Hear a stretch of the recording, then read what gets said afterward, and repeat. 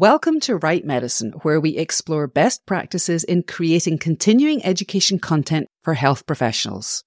I'm Alex Howson, and I'm on a mission to share expert insights and field perspectives on topics like adult learning, content creation techniques, effective formats, and trends in healthcare that influence the type of continuing education content that we create. Right Medicine is the premier podcast for CME CPD professionals like you, wherever you are in the content creation process. Join us.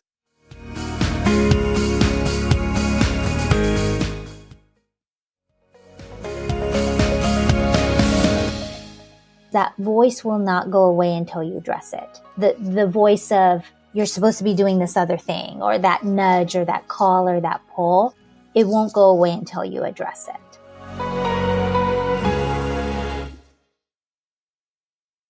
Have you ever felt trapped in your career, sensing a need for change but unsure where to begin? Have you felt that nudge to make a change but fear holds you back? Yep, I've been there. Making a major shift in your work can be daunting, but ignoring calls for change won't make them go away. In a world where career transitions are increasingly common, but daunting, if you're feeling the pull towards change but are held back by uncertainty and fear, or if you're aware of an imminent push, this episode 92, is for you. My guest is Regina C. Meunier, PharmD, an intuitive business strategist and life coach who's worked in healthcare, medical affairs, and in independent medical education in high-profile pharmaceutical companies. And way back in 2020, Regina was on the podcast and talked about how to create education content that supports authentic empowerment and transformational learning. Today, she's offering guidance and inspiration for anyone in CME and CPD considering or facing a career change. She shares her transformative journey from feeling stifled in the pharmaceutical industry to discovering her true calling. So get ready to learn how to recognize the signs of transition that are pointing you toward a needed change. And get ready for practical tools that Regina shares for making decisions and navigating career transitions, including her 5-step framework that will help you map your fears and flip limiting narratives that are holding you back from unlocking your potential, the theme of 2024's annual conference of the Alliance for Continuing Education in the Health Professions. Join us.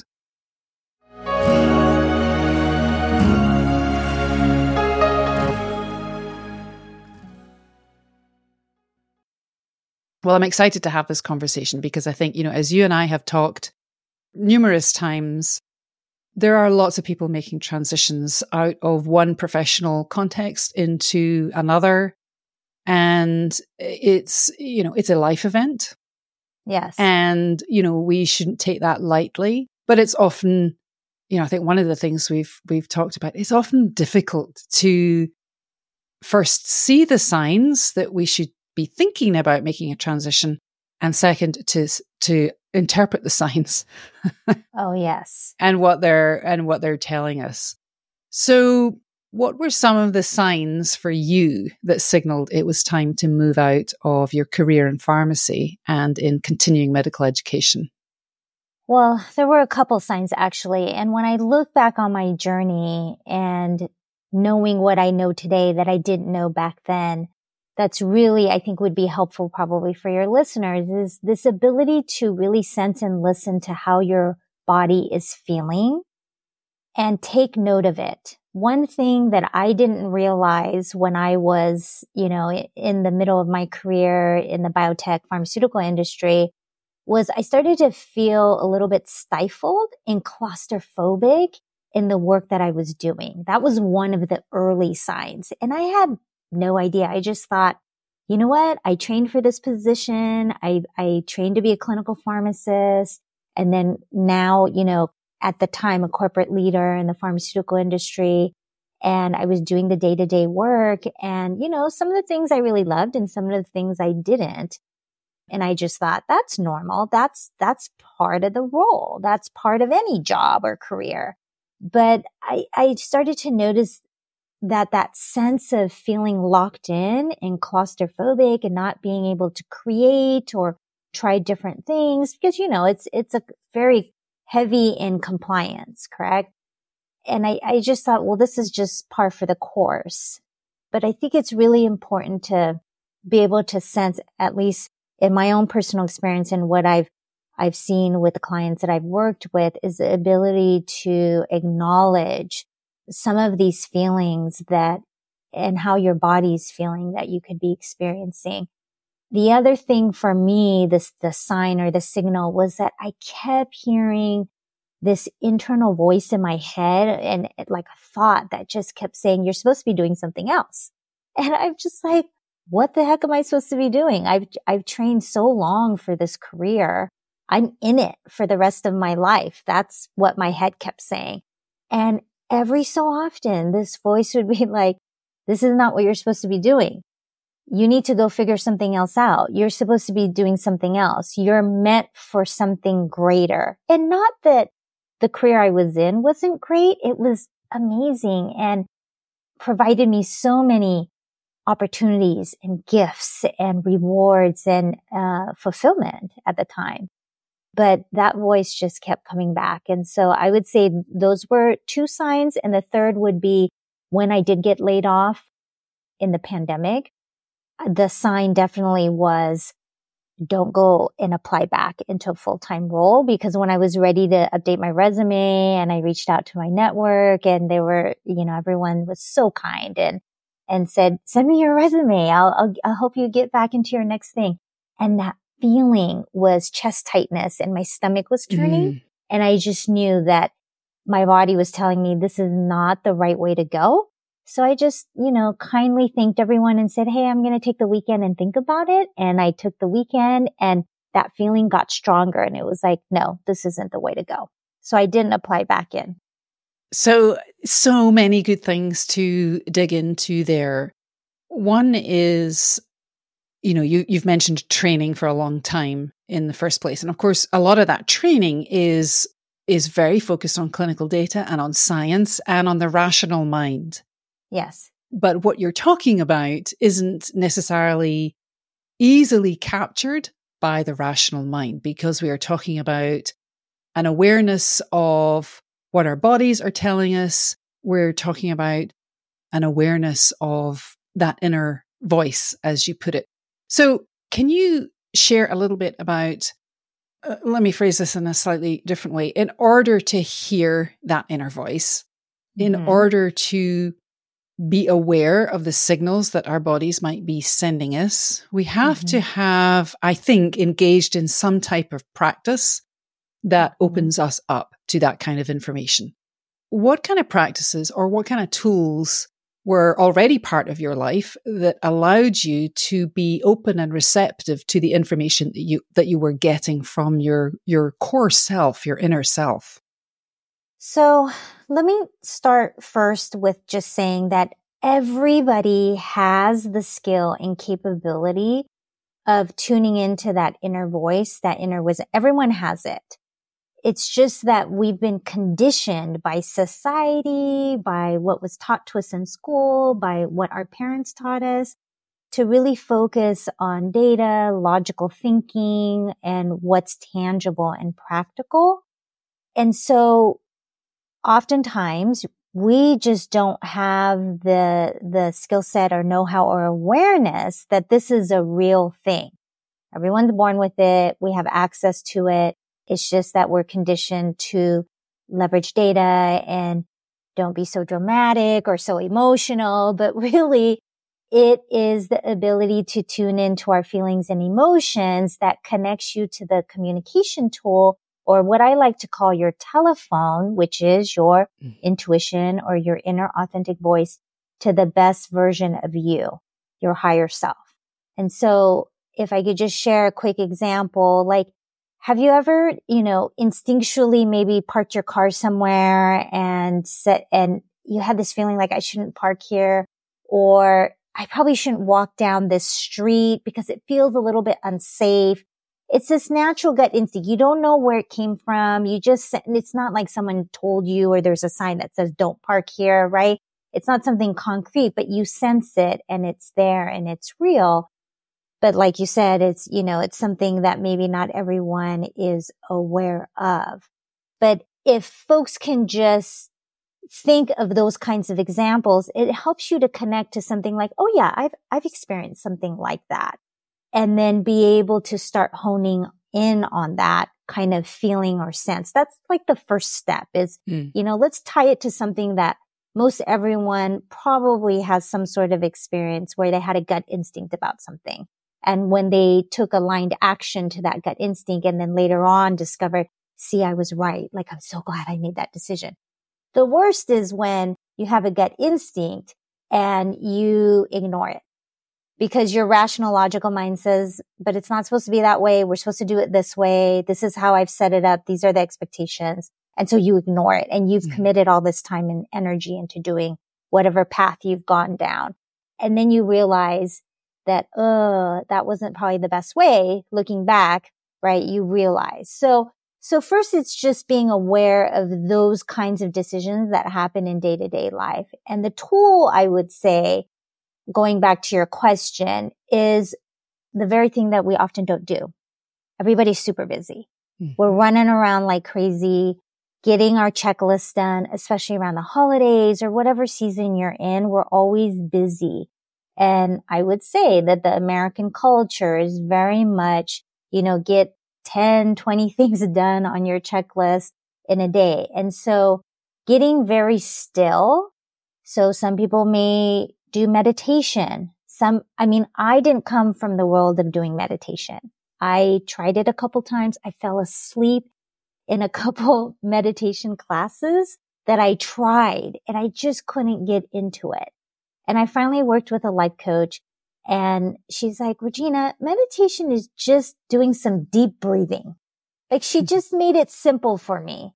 Close your eyes and do some deep breathing. So I would say if you're driving into work and you could just park your car and before you go into, now people are having to go in at least like maybe 3 days a week. I used to do this. I would sit in the car before I walked into the building and just take a few minutes of just deep breathing and just quiet the mind. Don't think about anything. Just focus on the breath. That gets you into a habit of slowing down a little bit throughout your day so that you can hear the messages. Did that answer your question? Yeah, absolutely. And, as a breathing coach, I'm very tuned into the power of slow breath. A couple of things that you said there that I'd like to circle back to. So one of the things that you mentioned is, if you're working in a professional setting, you trained as a pharmacist. For listeners who are physicians, pharmacists, academics, researchers, vets working in other types of professional settings, if they're hearing that voice, if they are aware of something that is telling them they need to be doing something else, a lot of fear and uncertainty and doubt can creep in precisely because, as you noted, you've invested, professional training is long and it's expensive and it shapes our identities. So we, have incredible attachment and investment into being, a pharmacist, a nurse, a doctor, whatever. What happens then, or what guidance do you have for people who are hearing that voice? They are sensitized to it, but they are locked into fear. Yeah, that's such a great question. Fear really keeps us stuck where we're at because it comes from our ego narrative, right? It's the voice inside your head that really wants to keep you safe and protect you and not take risk. And this fear voice, you could say, don't do that. Don't listen to that voice. We're not going to change our careers because we invested so much. We have a nice paycheck. It's consistent. It's reliable. If you go do this other thing, it's uncertain. We don't know how it's going to unfold. So it's unsafe. So let's not go there, right? So that fear voice keeps us stuck with golden handcuffs, with self-doubt. I don't think we can do that. We can't figure it out. We didn't train for that. And that fear of lack of belief in self that you can do it. And the fear or the other thing is, I see this a lot, is fear of judgment from others, because it may be something that's calling you that's completely different from what you did or trained for in the past, and your title and your whole identity is tied to what you're currently doing. So I get the whole fear thing. So a couple things to think about is that voice will not go away until you address it. The voice of you're supposed to be doing this other thing, or that nudge or that call or that pull, it won't go away until you address it. That's the first thing. So it'll keep popping back into your mind every once in a while when you get kind of quiet and still. The other thing with the fear is that the ego narrative always wants to seek safety and security for you and it, because it doesn't have it. It doesn't come from a place that feels safe, right? And Alex, you know, we've talked about this. And so it's always striving to do things to create safety, to feel loved, to feel appreciated and valued. So it will drive you to make decisions to receive that because it doesn't currently have it. And so what I recommend is to listen to that voice that says you're meant to do something else, or this call or pull, because that's the voice that comes from your authentic self or your higher self, whatever you want to call it. Some people call it big you, versus little you, which is your ego narrative. But your higher self, or your best version of you, some people like to call it, you know, the best version of me, or I like to call it your authentic self. That is a side of you that knows no fear because it already lives in a safe, secure, loved place. So it's not striving to get that.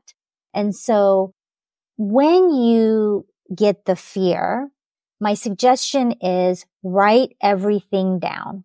Write down everything that you're feeling that you're afraid of.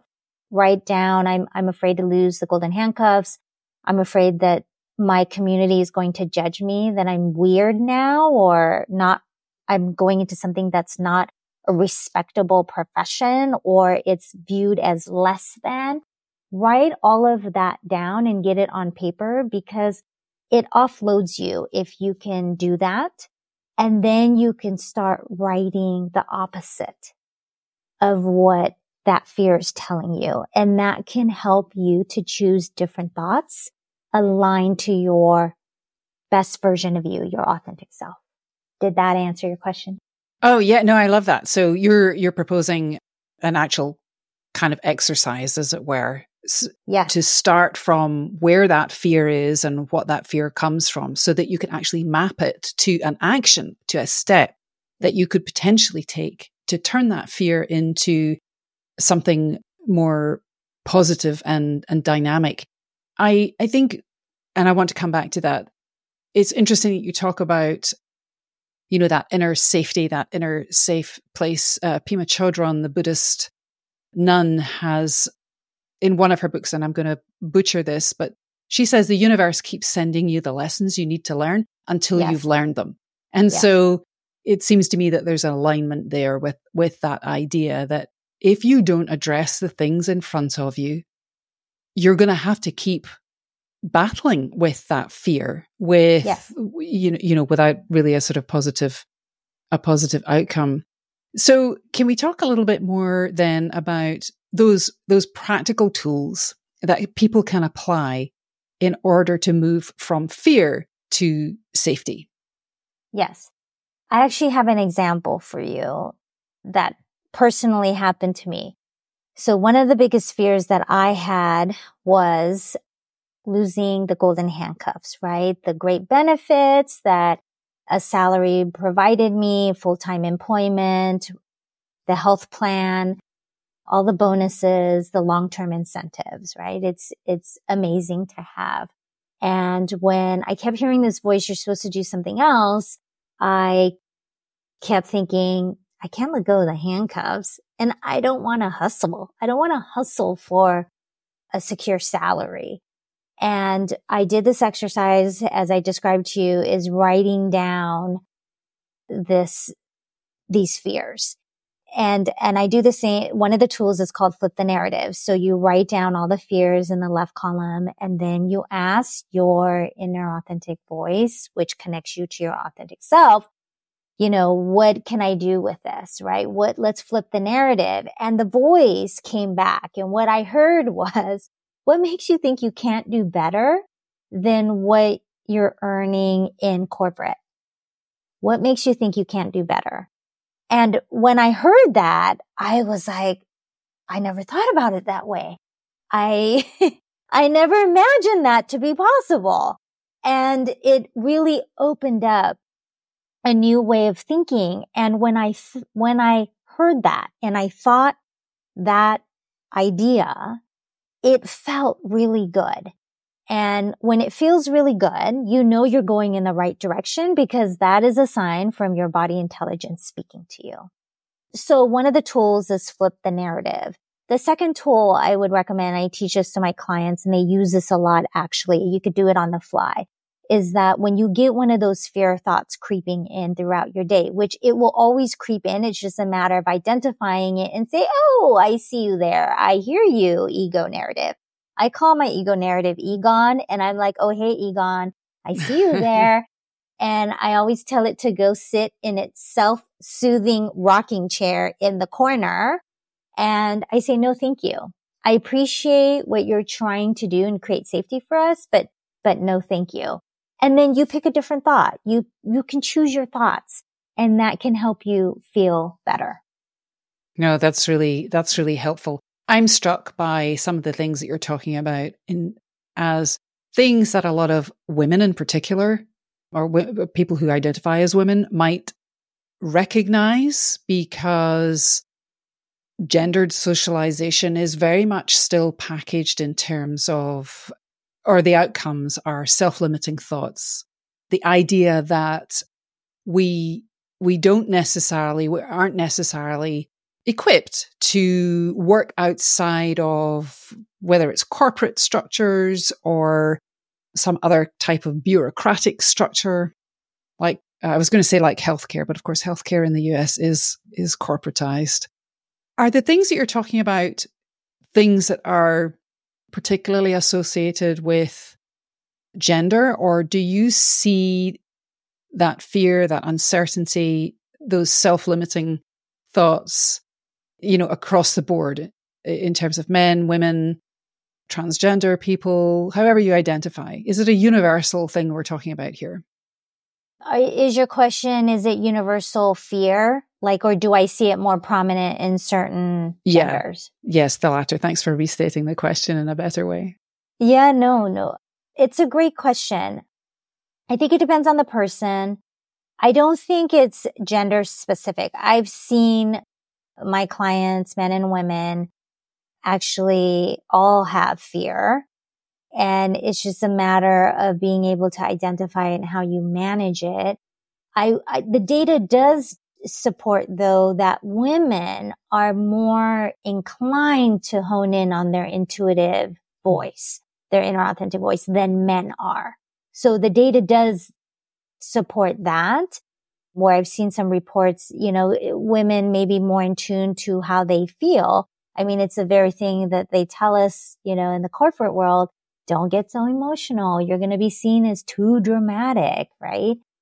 But the key is honing in to that emotion, because body intelligence, the currency is based on feelings and emotions.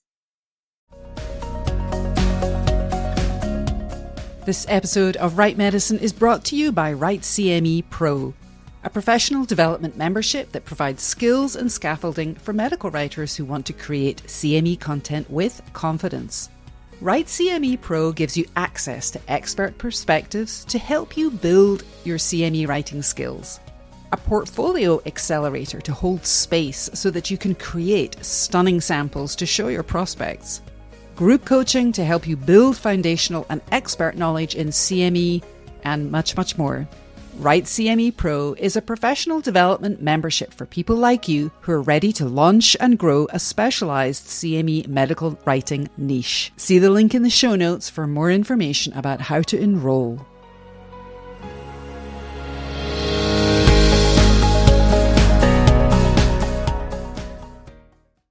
So we've kind of been talking about being in a situation and beginning to get a sense of some type of intuition that is telling you maybe you should be thinking about something else. But of course, for a lot of people, they're pushed out of the professional setting that they're currently in. We're seeing that quite a bit at the moment in the CME CPD world and also pharma in terms of, layoffs, reorganizations, churn and burn. There's a lot of fluidity and flux in these different fields. What about people who are, do the tools that you are kind of describing apply to people in those situations who have been sort of pushed out of something? Perhaps they thought, like you, they were going to be, have that golden, what did you call them? Golden handcuffs? The golden handcuffs. Golden handcuffs. Oh yeah, I want to come back to that expression because usually I hear that in terms of the golden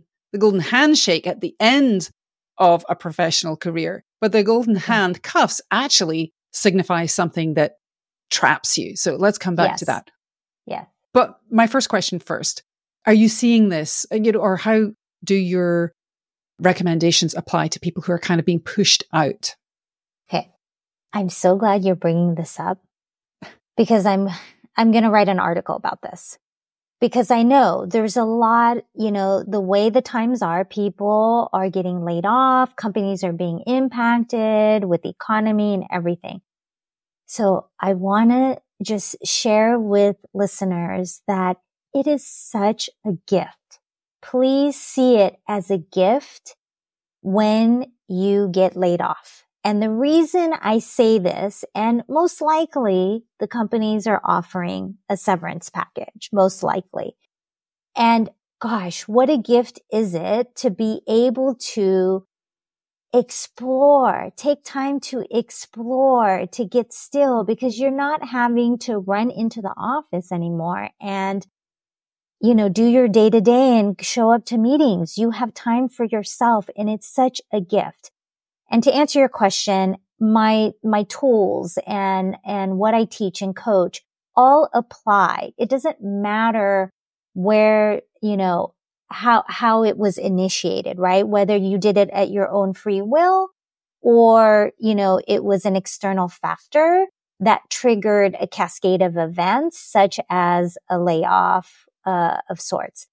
But the key is the willingness for the person to want to explore this calling or this voice that's telling them they're meant to do something else. Because if there isn't that willingness, then of course these tools and trainings and coachings and things will not necessarily apply for you because you're not vested or interested in that space. But I will say that it is such a gift if you can.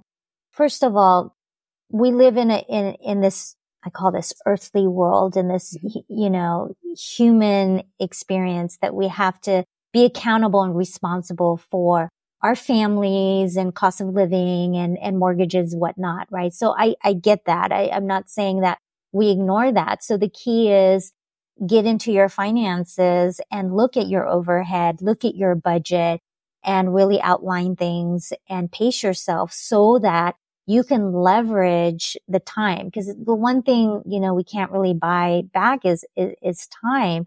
But if you have a gift of a severance package, for example, I would really take advantage of that. I see people go into panic mode and they're like, oh my gosh, we got to pay the mortgage and we have all these expenses. I'm just going to hurry up and update my resume because I want to make sure I get back into my network and leverage my network because if I take time off, people are going to forget about me. I'm not going to be able to leverage my network. And so we got to do this now or yesterday. Oh my gosh, why didn't I update my resume? Why didn't I get those recommendations on LinkedIn along the way? Now I have to hurry up and do this, right? That's ego narrative. I'm exhausted, right? Regina, just listening to that. You can hear it, right? Yeah. This is what I hear from my clients. It's that chatter. Mm-hmm. That's ego narrative. driving your decisions. And I recommend to change channels.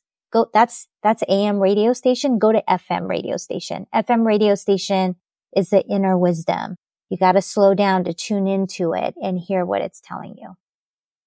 So I appreciate that granularity and also your recommendation to really dig into, the financial stuff and the practical stuff, because what you are suggesting are very practical tools, but we need to kind of pay attention to the signals and also shift mindset a little bit in order to be able to see an experience like being laid off as an opportunity to pause and be still. And the Stoics, by the way, have, like Seneca, have, one of the things they talk about is, time is one of the things that we give away too freely. We don't have a proper accounting of our own time and how precious it is. And so to be able to use that time as a way to do that sort of inner work in a very practical way, as you suggest, is absolutely precious. And I also appreciate, the focus on, people do have to pay their mortgages and their bills, but we forget that we're spiritual beings in physical bodies.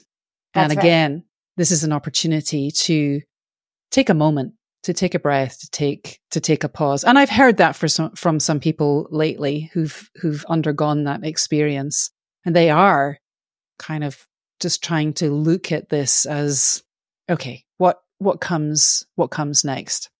Yeah. One of the things, sorry, go ahead. Just really quickly, when I got laid off in May 2020 in the pandemic, I couldn't get myself to apply back in even if I wanted to, because my head was just like, are you crazy? Are you crazy? My husband's business, he's an entrepreneur, completely shut down in the pandemic. I'm laid off and I'm telling my husband, I'm not going to apply back in. And his eyes got really big. I had to tell my father, who was like traditional Asian father, who thinks of security and, wants to keep me safe and, go back to what you're a clinical pharmacist, right? And here I am saying to both of them, I'm not going back right now. And I gave myself the summer to take a self-appointed sabbatical. And it's the best thing I've ever done. And I was working with a life coach at the time. And that was another best thing that I've done, because you take the time to invest in exploring this thing that's calling you so that you can identify specifically what it is without you're supposed to do something else. And then you're like, well, what am I supposed to do? You need to take the time to discover and uncover. It's a lot of uncovering because the answer is already inside of you. It's all about uncovering. And one of the things that you've talked about some practical tools, writing things down, slow breaths. I know you're a journaler. Yes. You also have a tool, 5 steps to making successful career and life decisions. Can you talk a little bit about how this approach helps you to make decisions about your professional journey? Okay, so there's 2 things there that I have. I have a 5-step approach about career and life decisions. It's a framework that I teach, but then I also have steps to leverage how to make decisions using body intelligence. So it's all part of each other. But let me answer the first part, the 5 steps. The first thing that I do when I work with folks is, number 1, you need to get really clear on the decision that you need to make. That's pretty straightforward, but it's so easy to get caught up with these bigger things that you're trying to figure out, and it becomes really not as clear. So if you can hone in and articulate specifically, what is the decision I need to make? Is it finding the next career? Is it exploring the opportunity of what lights me up while I identify a job that I can get to pay the bills while I explore? Is it, well, I could actually go into early retirement. Do I want to go into that? And what would that look like? So number 1, get very clear on the decision that you need to make. The second is identifying the key players in your universe. So it's really important to be able to identify and learn what your inner authentic voice sounds like and what your ego narrative sounds like. And then the third is being able to address these fears and put into practice the tools so that you can keep moving forward and not let fear and limiting beliefs keep you stuck. So, that saying, don't always believe what you think, right? Because a lot of fear comes in and you think it's fact, and it's actually not fact, but fiction. And so being able to learn the practical tools to address the fear and remove these barriers is really important in the third step. And when you can do that, then the fourth step is really being able to then apply the practical tools that helps you amplify your inner authentic voice, right? So get clear on your decision, know who the key players are, understand the different narratives that you're listening to, remove the barriers, fear-based self-limiting beliefs, or manage them. It's more like manage them because they always come back. And then the fourth, again, is being able to amplify your inner authentic voice. And then the fifth is taking inspired, aligned action. It's being able to hear the voice, trust it, and then take aligned action. So that's the fifth step. So that's, in a nutshell, the framework that I work around and I teach around. But the other thing is there's steps also to using body intelligence. And if people want more information about that, if I have a cheat sheet, I made a cheat sheet for it because so many of my clients use it. And I've had people I had a client who left Meta because she heard the calling and she could no longer suppress that inner authentic voice that she quit her job at Meta. And she's now exploring her next thing. And she was trying to make a decision with a partner that she was working with to build out her next thing. And she kept hearing this voice, but what the partner was telling her wasn't aligning to what she was sensing.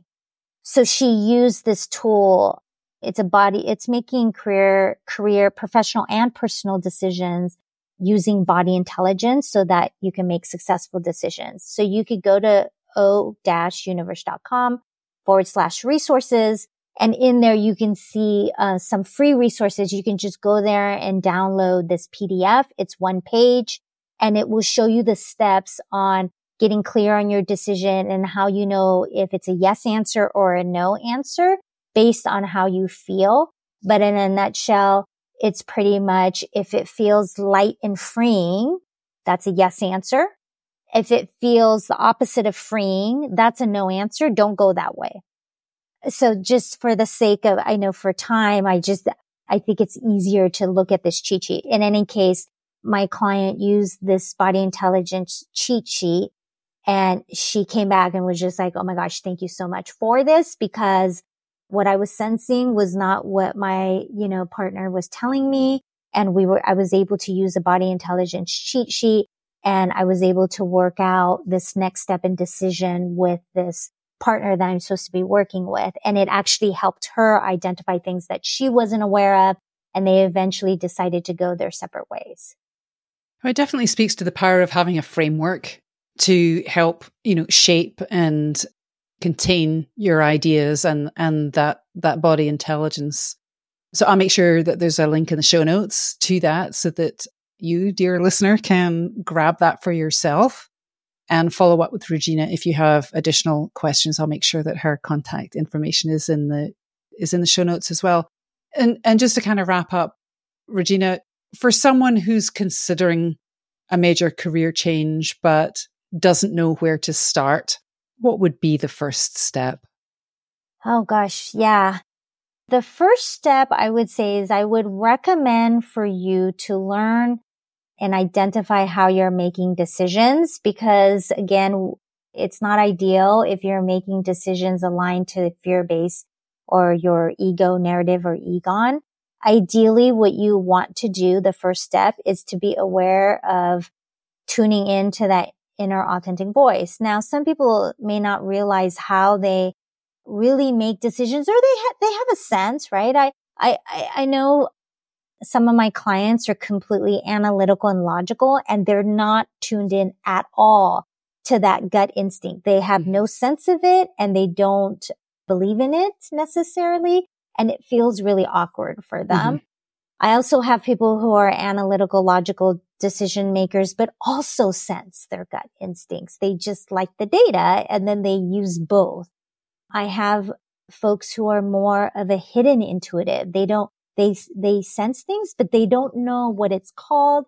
They don't know there's a framework around it. They don't know that it's something tangible.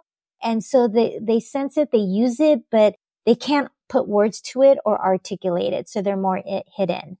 And then there's the folks who are more on the spectrum of they embrace their intuitive voice, but there's this sense of logical reasoning or society, family, parental expectations that override that intuitive voice. And so they kind of struggle between the two.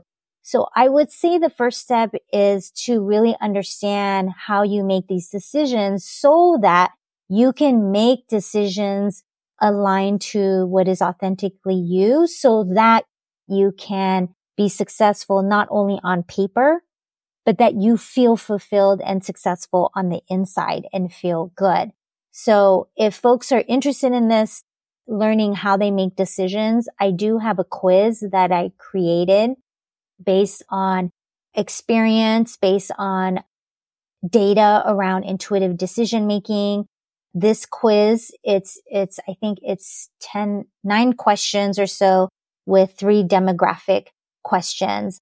It should take you about 3 minutes, and it will help you better understand how you make decisions. And I describe the results of each type of decision makers, and also your blind spots. So this is the key.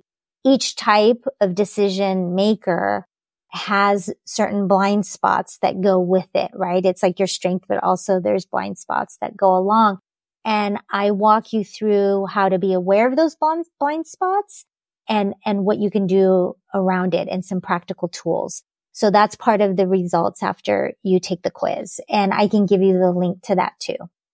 I will definitely make sure that the link to that is in the show notes. And I really appreciate that you actually broke down that question of how you make decisions, because I think that, I know that we didn't really sort of dig into this earlier, but I think that is a kind of major obstacle for a lot of people. I know for a long part of my life, it certainly was. And I have not taken your quiz. I am going to take your quiz, and maybe I will share the results of my quiz taking on another episode of the podcast. Regina Simonier, intuitive coach. And what else? How else would you describe yourself? Well, I'm an intuitive business strategist and life coach, and I basically help professionals navigate career, professional, and personal decisions so that not only are you successful on paper, but you actually feel aligned and good on the inside, and really being able to answer that call. How do you do it? What are the steps to answer that call? I help people navigate that and empower them to do that, to find the answers within them. So I teach you how to find your answers because you have them within you.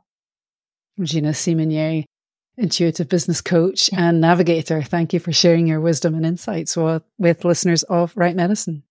Thank you so much for having me. It's truly an honor to be here. And I so love what you do and what you represent for the community. I think it's very much needed. It's truly an honor to be here with you talking about the very thing that I love.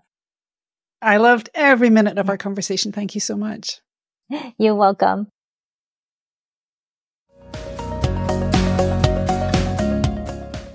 Health literacy is a topic you might have heard about, and it's certainly one that has informed projects I've worked on in CME and CPD. For those of you who want to learn more, I'm recommending the Health Literacy Out Loud podcast, hosted by Helen Osborne. Helen's podcasts are interviews with those in the know about some aspect of health communication, patient education, or health literacy. Guests share real-world experiences and suggestions about ways to communicate clearly about health. To listen and learn more, go to www.healthliteracyoutloud.com or wherever you get your podcasts. And of course, the link is in the show notes.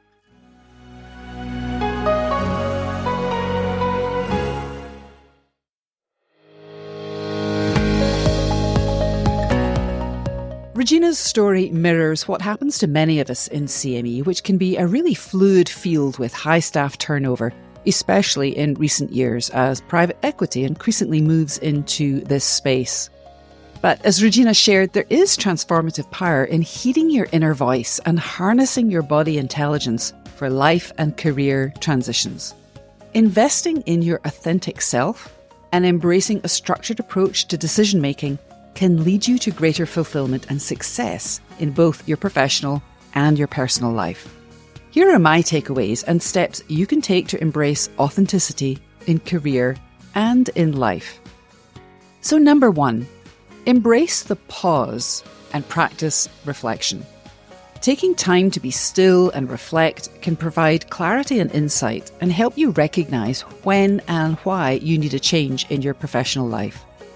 Regina's experience of taking a self-appointed sabbatical post-layoff underscores the need to resist the urge to rush back into work. Instead, it can be valuable to pause, reflect, and explore your true calling with the guidance of supportive frameworks or a coach. Number 2, your body intelligence is a decision-making resource. Body intelligence can help you make better decisions and manage the anxiety associated with career change. Incorporating simple, mindful, meditative, or breathing practices can lead to greater clarity and help you align with your authentic self. And number 3, Regina detailed a 5-step approach for making successful life and career decisions. Getting clarity, identifying key players, addressing fears, amplifying your authentic voice, and taking aligned action. There are links in the show notes to tools for this structured approach to help you navigate career transitions mindfully. And if you're curious about uncovering your blind spots and strengths around integrating intuition and logic to your decision-making process, then I encourage you to take Regina's decision-making style quiz. The link's in the show notes. Next up, tune into Monday Mentor, when I'll be talking about ways to embrace failure in CME and medical writing in CME. And on January the 31st, Caroline Pardo and Sarah Nisley from Clinical Education Alliance join me to talk about future directions in CME and CPD. They'll be presenting a full analysis of their work at the 2024 Alliance Annual Meeting, which takes place in New Orleans on February the 5th to the 8th. I'm presenting at the meeting, so if you're going, come and find me and let's find time to chat. And in the meantime, hop on over to my blog on my website for more resources on CME and don't miss out on Right Medicine episodes. Subscribe to the podcast on your favourite listening platform. There's a link in the show notes. Connect with me on LinkedIn and sign up for Right Medicine Insider for CME and podcast updates. Stay curious and keep learning.